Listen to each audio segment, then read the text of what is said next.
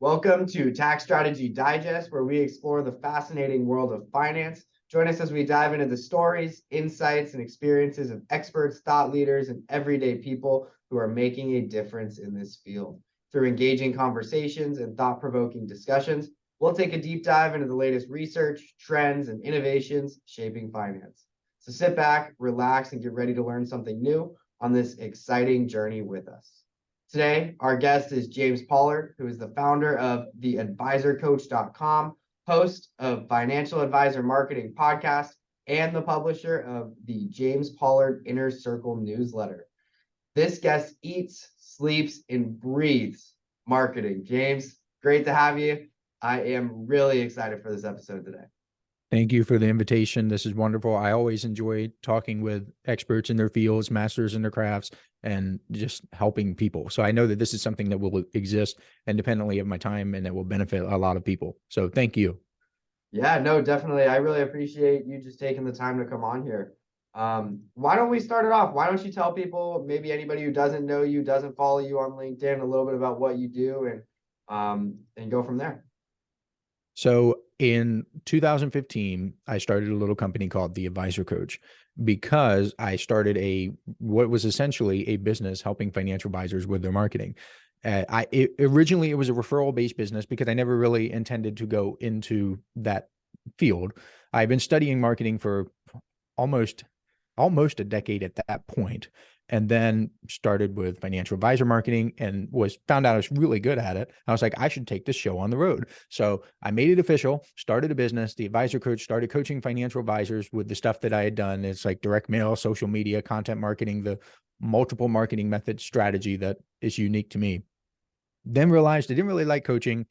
The Advisor Coach that you see today is essentially a media or a publishing business that has information products, stuff about LinkedIn, stuff about niche marketing. And of course, the newsletter, as you mentioned, that is probably the biggest, not probably, it is the biggest arm of the business now. There are financial advisors who are subscribed in all 50 states, multiple countries around the world. Like, I'm so blessed. It was never my intention to run a newsletter business. It's not like I sat down and said, this is what I'm going to do. But I guess when you put out a product that serves people well and fulfills a need at a low price point, essentially, it just grows. And that's where I am today. Nice. That's awesome. And so is your main focus, is your main group, the people who are in your newsletter, who work with you, are they mostly financial advisors, or is it anybody who's looking for marketing? They're like 99% financial advisors. What's interesting, I'll give you a stat because I've been looking over the numbers. Depending on the source that you read, 15% of financial advisors are women. And that can get a little higher depending on your source. But what's interesting is that 30% of newsletter subscribers are actually women. So there's something about me or the business or women or something where they're twice as likely to subscribe to the newsletter. So the other 70% are men. What is really interesting to me, and the reason I bring this up is because, as I said, I recently reviewed my numbers. The most successful Inner Circle members tend to be men in their 30s, 40s, and early 50s. They tend to have a family. I've noticed that's like a psychographic or demographic thing with them, but they basically have a vision. They know where they want to go, and they just need a little help to get there. They need monthly accountability.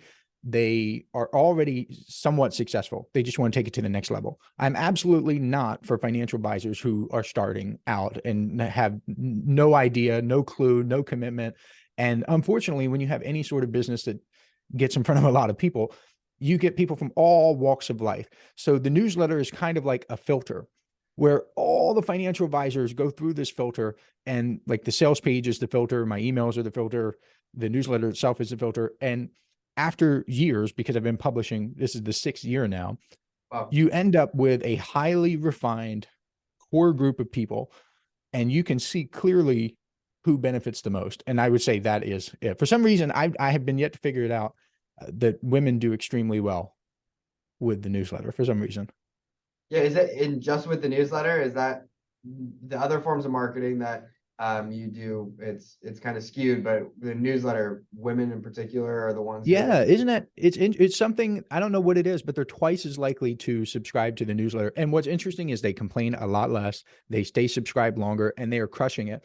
One of the most recent podcast episodes I did was my advice for weak advisors. And one of the things that I talked about was how I will get an email. And this, I don't mean to make this like a men versus women thing. This is just an interesting, like, little tidbit, but it's always interesting to me that I would get an email from one person bragging about how, like, he or she went from 100K to 200K. And like, I'm so awesome. This is great. I don't think in a certain way anymore. But then I know for sure there are 10 other people who are doing 10 times that, who are just quiet. They're not afraid to ask what appears to be silly questions.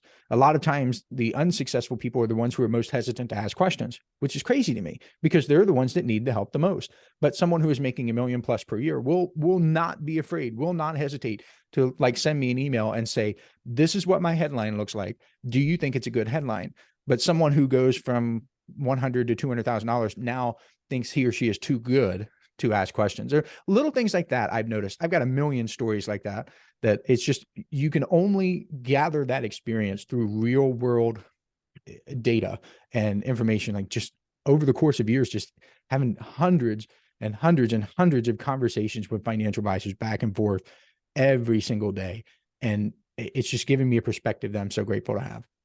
So what do advisors reach out to you about? I mean, is it little things like that where they say, hey, my headline is off. What's going to attract more people to want to work with me? Or what's kind of the main things you work with them on? Does it just vary, or? It definitely varies. It depends Okay. on the quality of the advisor too. So when I'm talking about the filtering mechanism, or just like the qualification mechanism, making sure that high quality financial advisors make it to the newsletter, the quality of the questions changes, because in my initial email marketing sequence, so I'll paint a picture for you. I have had over 50,000 financial advisors subscribe to my email list. In the very first email that they get, at the bottom, it says something like, please respond to this email with a question or your biggest marketing challenge. Responses to that email are typically, how do I get more clients? And I'm serious. That's like the question. How do I get more clients? How do I get in front of more people? And just very generic, vague questions like, well, gee, I have 100+ blog posts. I have 200+ financial advisor marketing podcast episodes. And I'm grateful that they asked this, because I just point them in that direction. I'm like, here you go. But once someone has been through that filtering process and is a newsletter subscriber in this case, and we don't have to talk about the newsletter forever, but once someone is that, they now ask very specific questions. And it's just, the caliber is so much, I don't want to say better, but it's just different. Well, they will say something like, I recently sent out a mailing to 1,000 people. On split test A, I did this. And on split test B, I did this. The results are roughly equal. What would you change on split test C? That's a way better question. That's someone who's already doing the work. That's someone who is thinking critically. That's someone who is thinking independently. And that's someone who is thinking strategically. That is so far ahead of someone who is like, how do I get more clients? I hope that makes sense. Yeah, no, it totally makes sense. So what I'm going to ask you then is how does someone get from that point A where it's, hey, how do I get clients? How do I get in front of more people? How do I market better, etc.? Those vague questions you're getting, to the, hey, I'm running my split test A and B. How do I make C better?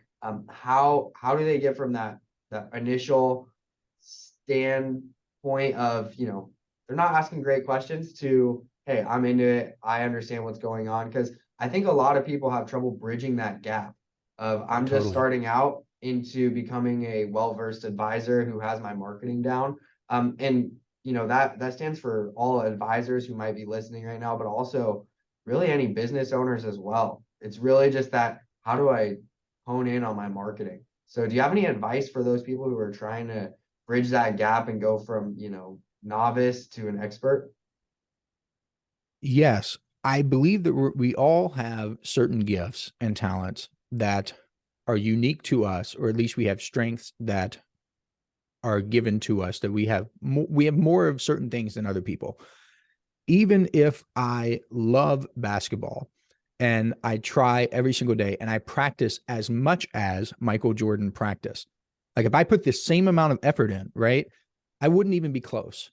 If I put the same amount of effort into football as Tom Brady did, meaning I went to all of his practices, I was with him every single day, every single move that he made, I still wouldn't achieve the same results. Why? Because Michael Jordan and Tom Brady have different gifts than I do. They have different abilities. To use another athlete as an example, if people don't know who Michael Phelps is, the Olympic swimmer, just Google Michael Phelps and look at the images and look at his body. His body is literally engineered to be an amazing swimmer. If your body doesn't look like that, it doesn't matter, right? And I know that could be a cop out for people who are like working out, like, oh, it's not, it's genetics. No, a lot of times it's not genetics. But in this case, my example here is that no matter how hard I work, and to an extent, even if I worked harder than Michael Phelps, for example, I have that limitation. So you need to get in where you fit in. This sounds super simple, and I do get a lot of flack for this because it does sound super simple. I would take personality test. I would take the dark triad, which tests you on like Machiavellianism and whatnot, and being a psychopath, be a sociopath, to see what you need to avoid. I would take, this is 16personalities.com. I would take the Myers-Briggs. I would take the Colby. I would take the Strengths Finder, which is now called the Clifton Strengths. I would just take as many as you could find and really dig into the results. Don't just skim them. Really take your time and go through and see what your strengths are. For the Clifton Strengths, for example, since we're talking about strengths, they will give you a report of your strengths ranked from greatest to least. In my case, my number one strength is that I am an achiever, meaning I need to have benchmarks. I'm constantly trying to achieve more and do more, be more, have more. That's me, right? My second strength is competitiveness, meaning I need to compete against something, whether it's myself, whether it's another person, whether it's my ideal. I need to constantly have benchmarks in front of me. That's how I operate, right? If someone else has competitiveness as strength number 34, which I believe is the lowest on the totem pole, and that person tried to take my approach and model it with benchmarks, James, what did you do last week? James, what did you do last year? You need to beat that metric. That person wouldn't succeed simply because the approach is not tailored to that person. The person doesn't know himself or herself. And that's where it's really dangerous for financial advisors to, for example, follow a mentor blindly. If you're an extroverted financial advisor and you're trying to follow an introvert's model, just to use something very simple, where you're constantly trying to do inbound marketing and you're on LinkedIn all day, but you're not sending messages, or you're writing blogs and you're not having that human interaction, you're going to struggle. But if you are introverted and you love just creating content and being behind the computer screen, and there's nothing wrong with that. It's just the strength, your strength. You have to get in where you fit in. If that is you, then you're going to excel there. You're not going to require the energy boost that comes from interacting with other people. You can pursue that path longer, harder, and more efficiently than everyone else. So that is the very first thing that I would do, is discover your strengths. That's perfect. Yeah, I've done hours and hours and hours of YouTube video searching, and I think no one has said it as clearly as that. I've had people on these YouTube videos that, they're telling you to go watch certain things, kind of do aptitude tests, decide, but that was perfect. If anyone's watching, make sure you go do that. I'm going to put the link. James, if you can send me the link to that test, I'm going to put it below our conversation, just so anyone watching can just easily click it and so that they can get started on it. Sure, absolutely. I think that'd be really, really helpful, because I have not found anything online that is as detailed as what you just said. I think that's perfect, because at the end of the day, I mean, look, if I'm not someone who's a social person, then going out to social networking events isn't going to be my strong suit. I shouldn't do that. Right. And there was an inner circle member who emailed me and had a question about his spouse. They're expecting their very first child, which is, like I just said, like there's had the children and everything, like they tend to be the most successful. So expecting first child, spouse wants to work from home. The advice that I gave to him was what I just told you, to have the spouse take the personality test, the aptitude test, because then they can structure their household duties. And they can structure what they want to do versus what they don't want to do. Because if he has different strengths than her, then you can't really split you can, but you shouldn't split the household task and business management down the middle. Because the whole idea is that they're going to try to split business, split baby, and split their personal life. But they don't want to just blindly do it. I guarantee you that they're going to be happier, they're going to be more productive, and the child is going to benefit more because the parents know their strengths. It makes absolutely no sense to try to get Michael Phelps to play basketball when his body is built for swimming. Yeah. So it sounds, and people give me flack for that. They give me criticisms and hate. They're like, oh, that sounds too simple. Just tell me the magic button to push or the landing page that I should do or the right headline. But you have to build my philosophy is that your business should serve you, not the other way around. So you're building a business around what you're good at and what you want to do. Here's an interesting tale or a little story or a tidbit. Did you know that it's very difficult for cows to walk downstairs? No, I did not. Why is that? Because their legs are not mechanically designed to maneuver the structure of the stairs, to go down the stairs. Their legs are, if you just look at an image of a cow, their legs are built in a way where it's incredibly awkward. Now, people used to believe, if they've never interacted with a cow, that it was impossible for them to go downstairs. They say, oh, they can't do that. They'll never be able to do that. No. They can, right? It is possible for a cow to go downstairs. If you push, if you force, if you yell, if you coerce, it is possible. They can do it, but it is incredibly awkward and it's uncomfortable and it can't be pleasant for the cow. Yeah. Going against your strength is like that. It can be done, but it's very not ideal. Okay. Wow. No, that's a perfect analogy. It makes a lot of sense because I think a lot of people right now, especially the market's been a little bit weird. People are uneasy. I feel like everybody is just trying to fit into boxes that they don't belong in. And whether I see it a lot in like the commercial real estate space. I know it's not exactly the financial advisors, but I see a lot of commercial real estate brokers who are doing things that are a little unconventional and uncomfortable for them. And they're not being successful. They're really forcing it just to try and find a paycheck. And I don't understand it. I don't think that's something I would probably do, like you're mentioning, but I do see it happening, and it's interesting that you said that.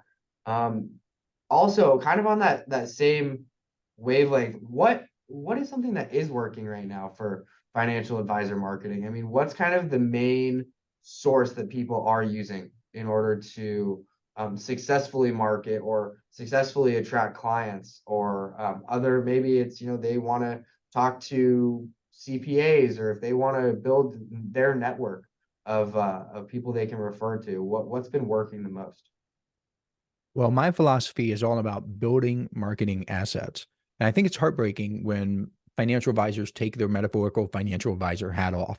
And what I mean by that is a financial advisor will have a meeting with a client or prospective client, and they'll talk about asset allocation. They'll talk about diversifying assets. They'll talk about building assets. They'll talk about protection and risk management, all sorts of topics. Then when the meeting ends, they take that metaphorical financial advisor hat off, and they no longer think in those terms when it comes to their marketing and their business. They don't think about risk management. They don't think about building assets. They don't think about diversification. And it is very sad, because those are the things that work well in marketing. What works, this is based in my experience and real world data and tons of the feedback from actual advisors, is thinking in terms of building those assets. Now, what does that mean? It means doing like a podcast interview, for example. This interview is an asset. If I spend an hour with you and I no longer have to spend my time, but it continues to help people, it continues to talk with people, people can continue to spend time with me and you. If I write a blog post, it takes no more effort for me to get in front of 5 people as it does to get in front of 500 or 5,000, assuming that I have built the processes. The same is true with LinkedIn. LinkedIn content is an asset that people are creating. You are creating wealth. That is how wealth is created. Wealth is not money circulating around. Wealth is creation. That's where it comes from. Someone created this microphone. Someone created this mouse. It is wealth for me. I can use it to produce more goods and services for humanity, just like the person produced the mouse and the microphone. So the reason that is very impactful for financial advisors, let's continue with LinkedIn. Let's say that you post 100 pieces of content on LinkedIn. According to the 80-20 principle, 20 of those posts should generate 80% of your results. What you can now do is go back to the 20% of posts that worked very well, your top 20, and reuse them, model them, and then you have locked in those results. How amazing would it be for you to know with relative certainty that you have locked in the 80% of results that you have gotten in the past? You can do that with blogs, with podcasts, with emails. Those are all assets. I'm probably most well known for email marketing out of all the strategies. And one of the reasons I love it so much is because of this marketing asset philosophy. Once you have created an email autoresponder sequence where someone subscribes to your email list and then gets email 1, email 2, email 3 until the sequence is finished, that operates independently of your time. You don't have to do anything else. Once it's created, it now builds trust, credibility, and rapport on autopilot. It is not just a marketing gimmick. It's not just a tactic. It truly is an asset that continues to work for you. That's how I think in assets. What can I build? Yeah, I agree. And it's funny you mentioned LinkedIn because I recently, probably January 1st of this year, that was part of my New Year's resolution. I wanted to kind of create my LinkedIn to be an asset that I could use because, like you mentioned, it's not going anywhere. Anybody can always look at my LinkedIn page. They can see my posts. If someone has a question, we do the deferred sales trust. They can go look and say, "Oh, what does this guy do?" And he doesn't have to call me. That person doesn't have to reach out, send me an email. They can see, hey, oh, it's in his featured spot. He can see exactly what I do. And then if he has questions, then he can reach out. But it not only saves me time, it saves them time as well. So it's really, really great. I think LinkedIn and I know you're active on LinkedIn. That's how we connected. How are you using it different? I mean, I know LinkedIn's kind of changed. Some people use it for marketing. Some people post their kids, which is also part of their marketing. But how are you using it for yourself? Because I know I'm just kind of talking about what we do on a day-to-day basis. And if people find that interesting, then they can kind of follow along. What about you? Well, I'm not exactly the person to model for me personally in my profile. I have a Sure, wide sure. variety of content ranging from religious stuff to marketing to my travels. I travel a lot. And sometimes I just post a picture like, hey, here's where I am now. But one of the things about the advisor coach that a lot of people don't know is I spend a lot of money on private surveys and information, and there are different companies will publish this information, and I kick myself sometimes because I could publish it and sell it, right, and make more money. Yeah. But a lot of the stuff I want to kind of keep private because I want to give it to the newsletter subscribers and I want to keep it like hush hush. But I'll share something with you here.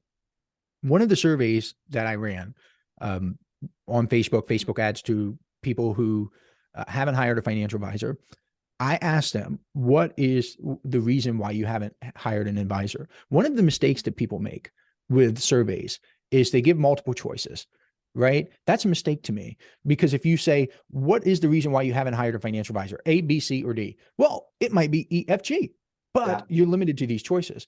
The reason my surveys are more effective, and I like them a lot more because of that. And the reason people don't do it is because it costs a lot more money to get people to type out a response. It's much cheaper to get someone to click a bubble. Dirty secret there, right? But the number one reason why people didn't hire a financial advisor or hadn't hired a financial advisor up to that point was intimidation. That's really interesting, isn't it? Where they think the financial advisor has some mysterious process, or that the advisor will talk over them, or that the advisor will just make them feel like a fish out of water. It's intimidation, plain and simple. Very few people use the word intimidation, but that's really what it is. Well, knowing that, your LinkedIn content should intentionally and purposefully reduce that intimidation. How do you do that? Well, that's up to you. Maybe it is a photo of your children. Maybe it's a photo of you out and about, but you should methodically reduce that intimidation to show people that you're a real human being. And to an extent, having a LinkedIn profile by itself reduces the intimidation. A fully fleshed out LinkedIn profile with here's what you've done, here's a little bit about you, because it just makes you feel more real, more tangible. If you're just a faceless entity on a website, that is like max intimidation, right? With a lot of jargon, people are not comfortable with that. But having a LinkedIn profile is like step one in reducing intimidation. and then content about how you help people, what you do, who you help, your life, your day to day. That is what reduces that intimidation. So one of the main questions that you have to ask yourself, and this goes back to the strengths and your personality, is what are you optimizing for? So I'm optimizing to use my competitive drive and my achiever drive. That's what I'm personally optimizing for. It is my belief that financial advisors should at least strongly consider optimizing for reduced intimidation, whatever that means. I know that's like a 30,000 foot view, but whatever that means to you and your market, that's what I would optimize for on LinkedIn. Okay, and then I know we've talked a lot about optimizing strengths, right? Now, how can we minimize weakness? In that test you're talking about, does it tell you what your weaknesses are so that maybe you can outsource those, maybe Yep. you can minimize those or even just work on them? What would you recommend? I wouldn't work on them. Okay. I would not work on them. Life is too short. It's too precious. It's just more power to people who do. I mean, bless them if they do, but I wouldn't, because they're weaknesses. And even if you get really good, even if you improve a weakness a lot, it's still not going to be close to your strength, and you're not going to enjoy it, and life's not going to be very fun. I would outsource it. I would, if there is a weakness, the only time where I would kind of go back on that advice is if there is a weakness that would be deadly to your business, if not improved. Meaning, if you are weak with Excel and numbers and software and running simulations, or being able to present complex topics in a clear and concise manner, if that is a weakness, you've got some work to do. But practically speaking, a lot of financial advisors don't have that, because the profession itself filters out the people who do have those weaknesses. If someone isn't necessarily a numbers person, or someone who isn't interested in helping others, those people get fleshed out in the very beginning, or they fail in the first year. So if someone is a financial advisor and has been a financial advisor for 3, 4, 5 years minimum, then it's very unlikely that the weaknesses are impacting their businesses. Got it. Yeah. And kind of what you were saying about, Excel and things like that, it made me think I just saw a new app. It's a new technology that incorporates AI. And Oh, I think I know what you're talking about. yeah, and I don't What's know the what the name URL? was. Well, what's that?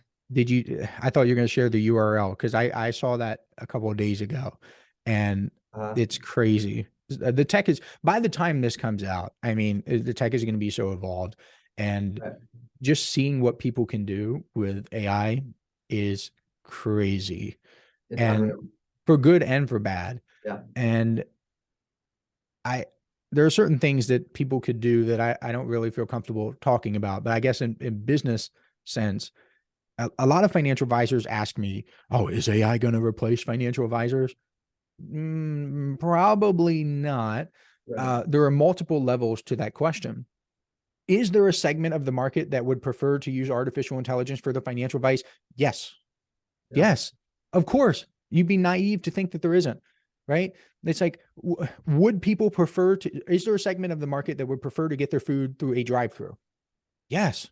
So if you're in a restaurant business and you're dependent on people coming into the restaurant, you would be absolutely naive to ignore the reality that people would like to go through the drive-through, a segment, right?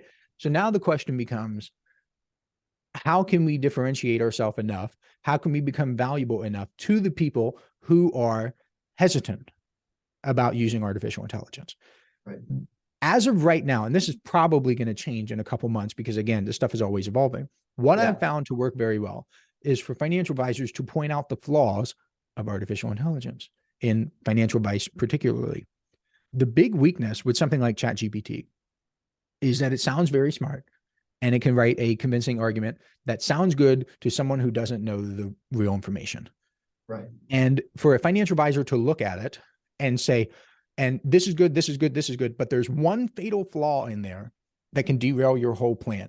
That's where the secret sauce is. If you can take that and present it to your prospective clients who are even thinking about using something like ChatGPT or other AI tools for the financial advice, Right. then you can instill a little bit of fear. And fear is a marketing tool. It's a copywriting tool. Just give people a heightened sense of urgency of maybe I shouldn't do this. Maybe I should trust this person a little bit more. And it's not done maliciously. It's done with the intention of serving them, because that's truly what you're doing. You're preventing them from making a grievous mistake. That tends to work very well. But I don't have the survey in front of me, but there was a study done, or a survey done in the UK, which found that I think it was like 9 to 19, there was a 9 in there, percent of people have confessed to already using ChatGPT for financial advice. Wow. So for any financial advisors who are like, oh, people aren't going to do that, people are smarter than that, I wouldn't be so sure. I wouldn't be so sure.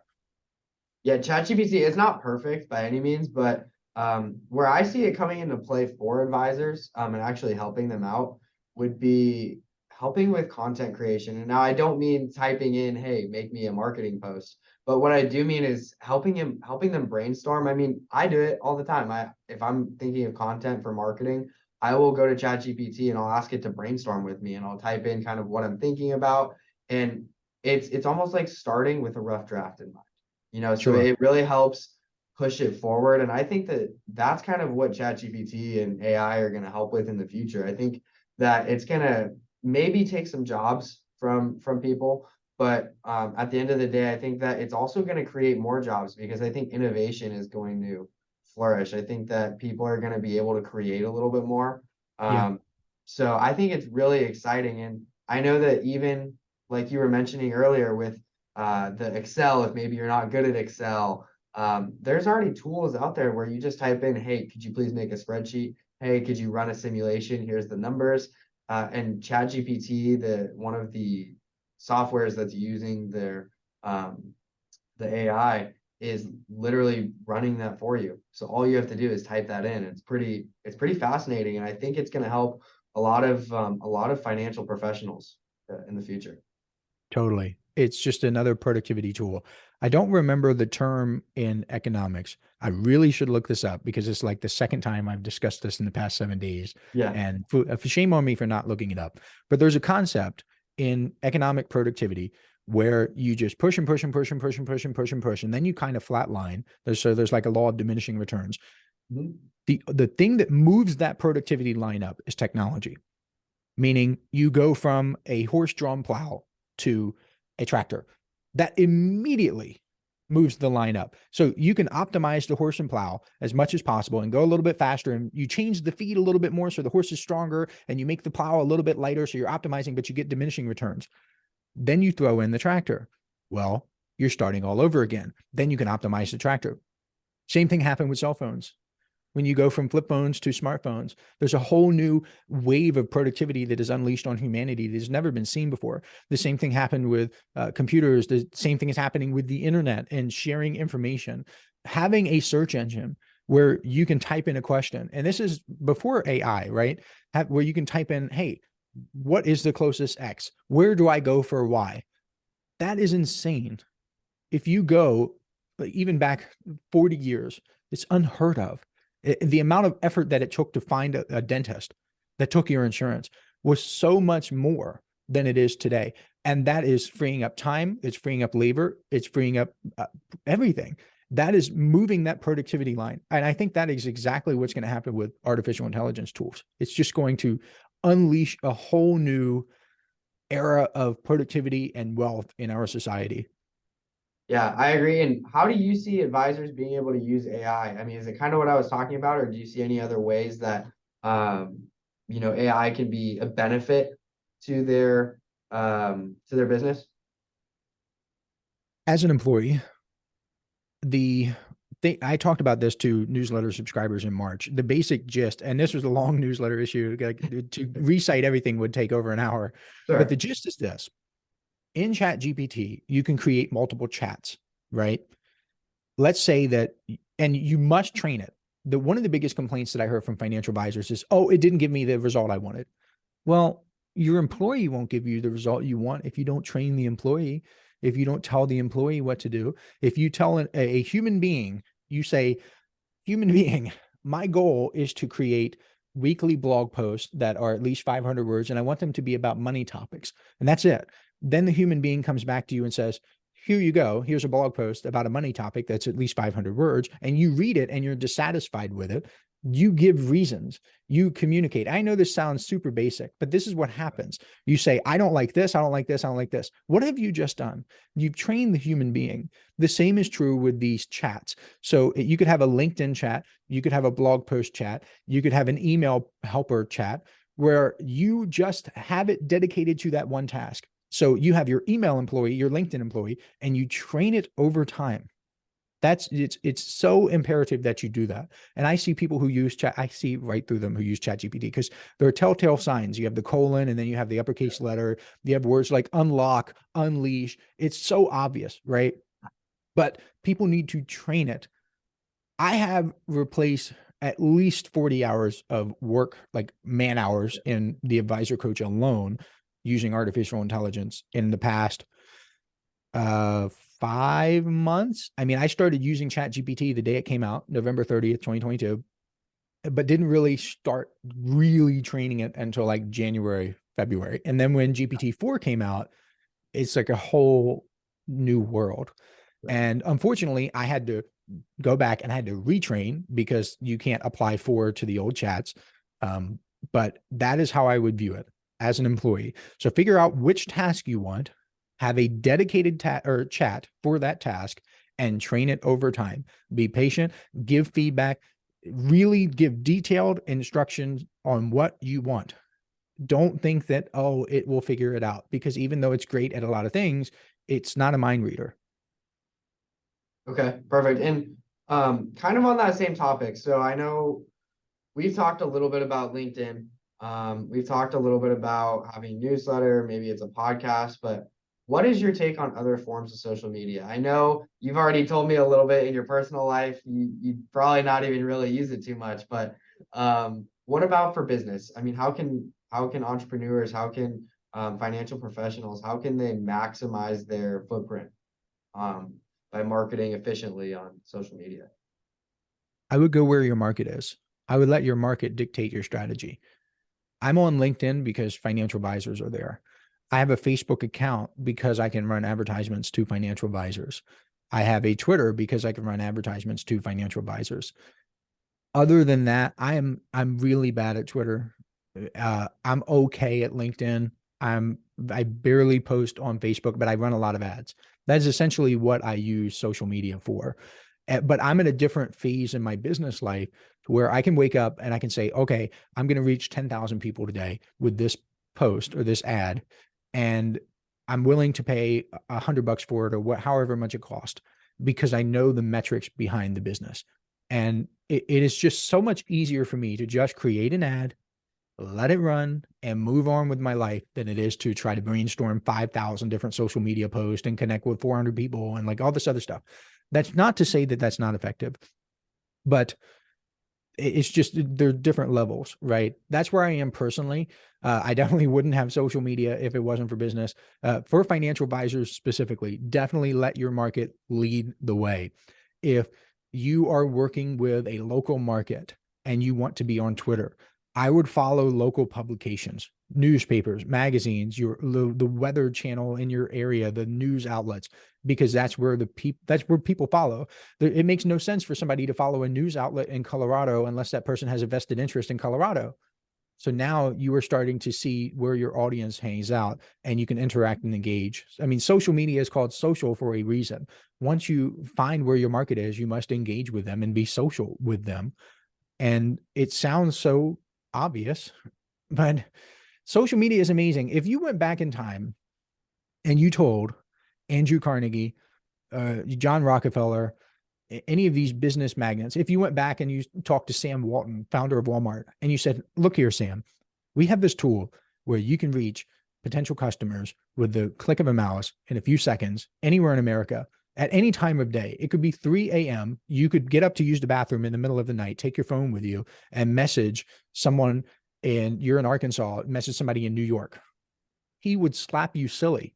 And he's rolling in his grave probably at this tech that so many people are just missing out on and not using properly. And they take it for granted simply because it's a product of the times, but they don't realize that all throughout human history, people have been successful. There's always been a 1% because it's a mathematical law. There's always been a 99%. And people in the 99% get those results because they do what 99%ers do. But now you have to apply that same system to today. You got to do what the 1% are doing, and they are just using social media. They're not being used by social media. They are using it. And it is such a shame that people truly do take it for granted. They're not reaching out to people. They're using it as just like a megaphone, and they're not getting any results. They're not tracking their metrics. They're not reusing their best content. There's so much that you can do, and just don't take it for granted.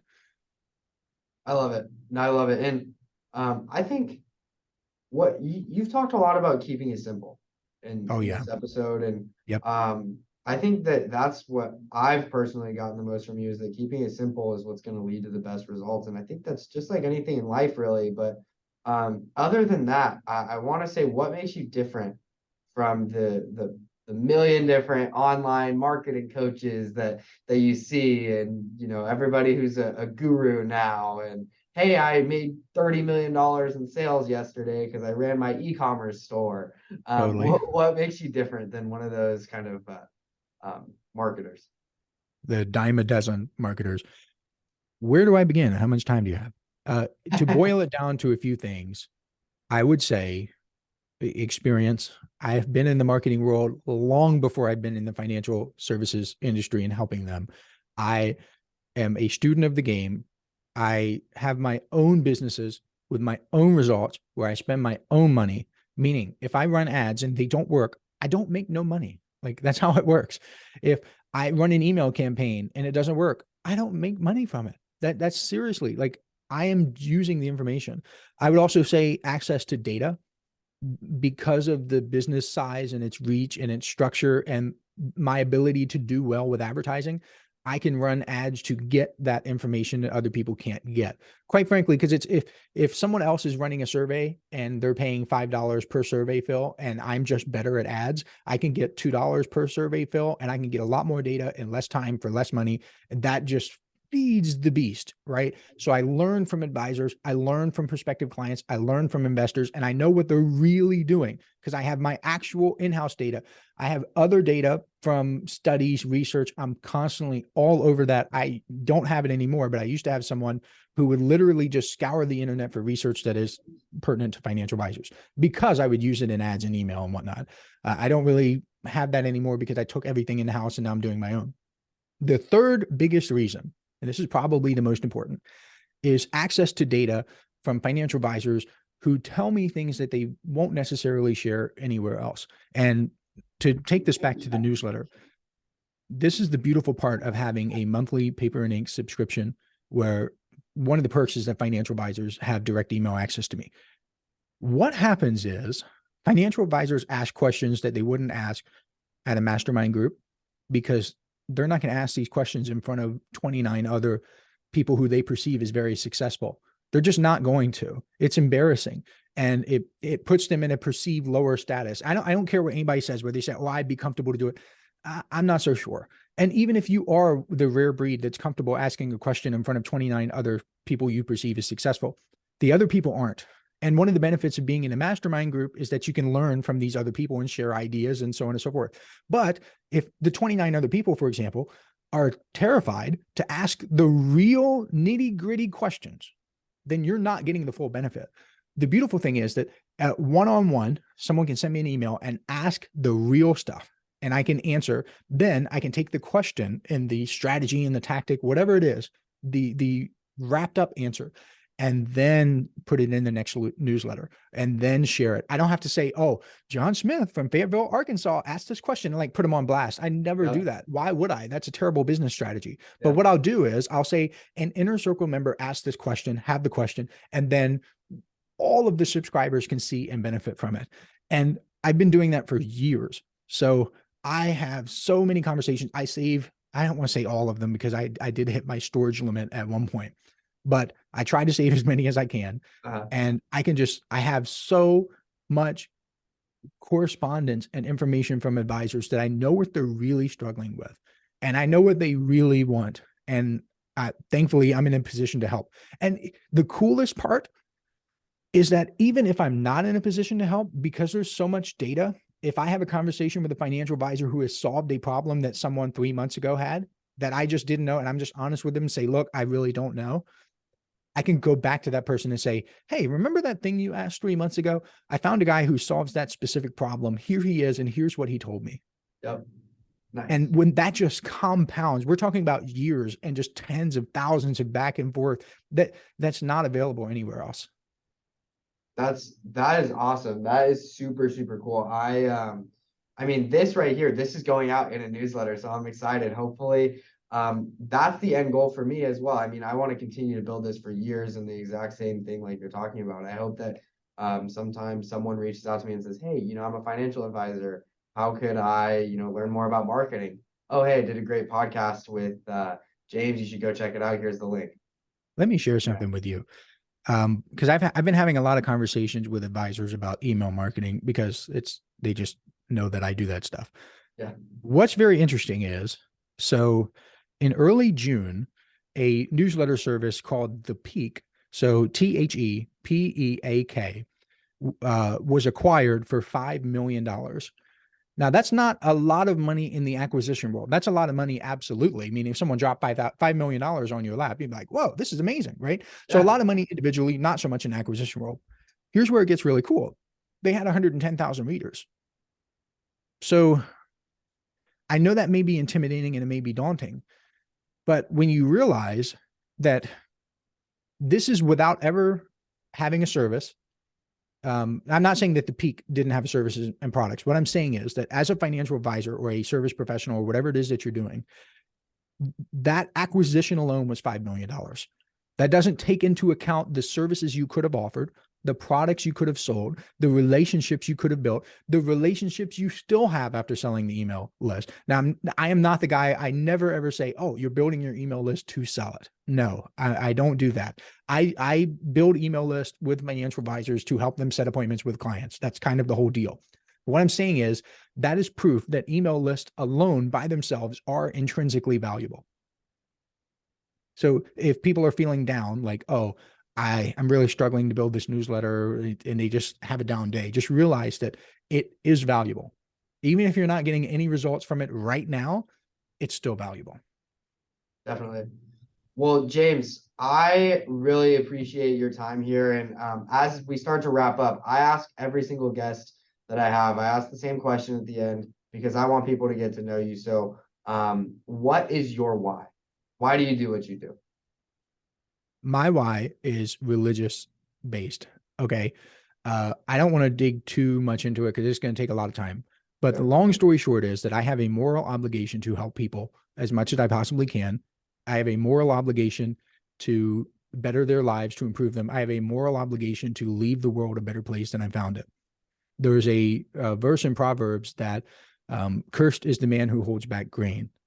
And I don't want to be cursed. That's really what it is. Everybody has grain, okay? The metaphorical grain could be your ability to give financial advice. Your metaphorical grain could be Michael Phelps in swimming. Like his grain is swimming. That's his gift to the world. It would be a catastrophic error for him to hold back that grain because the world would not be better off from him leaving that gift untapped. And that's where it all comes from, like the strengths thing and why I wouldn't improve my weaknesses. Why would I go from the grain to like dirt? Why would I try to improve dirt? No, I want better grain. I have to give the people the grain. That's really what it comes down to, is just having this belief. And I sometimes off the air of the Financial Advisor Marketing Podcast, I will ask guests, hey, you can be real with me. Don't tell me yes just because it's me. Just like, do you believe in a higher power? Do you believe in Jesus Christ, God, whatever? And if they say yes, then I'll say, if it's Christian, for example, I've had Muslims with different conversations. I've had Buddhist, I've had Jewish people. But if they say yes, then I try to think of the text that applies to them. And I will say, well, do you know that like in the Old Testament, for example, it says this, this, this, and this about helping others and personal wealth and productivity. Do you know that? Well, no. Some people say, I always believe that poverty is piety. And I'll say, no, you've been misinformed. Unfortunately, I mean, it's right here. It's in the text. Here you go. When they have that shift where they now are commanded by a higher power to do well for other people and themselves, then things shift. It's now not just, oh, I got to pay the bills, or, oh, I have to create content for content's sake. It's literally living up to the standard that has been established to you and directed to you by a higher power. That is so much more powerful than, oh, got to make an extra 10 grand this month. That's what it is for me. And I'm not saying that has to be for everyone. People are adults. They can make their own decisions, but that's just what it is for me. No, I love that. I feel, I definitely feel the same way. I'm very religious, again, without getting into it. I 100%.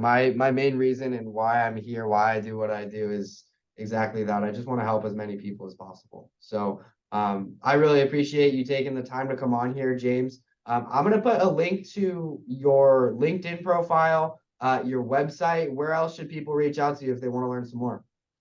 I don't want you to reach out to me. No, I'm just kidding. The best way to do it is to go to theadvisorcoach.com. The reason I say that is because it will show you the email list, the podcast, it will show you the blog. So whatever tickles your fancy, you can choose your own adventure on theadvisorcoach.com. Perfect. All right, James. Thanks so much. Thank you.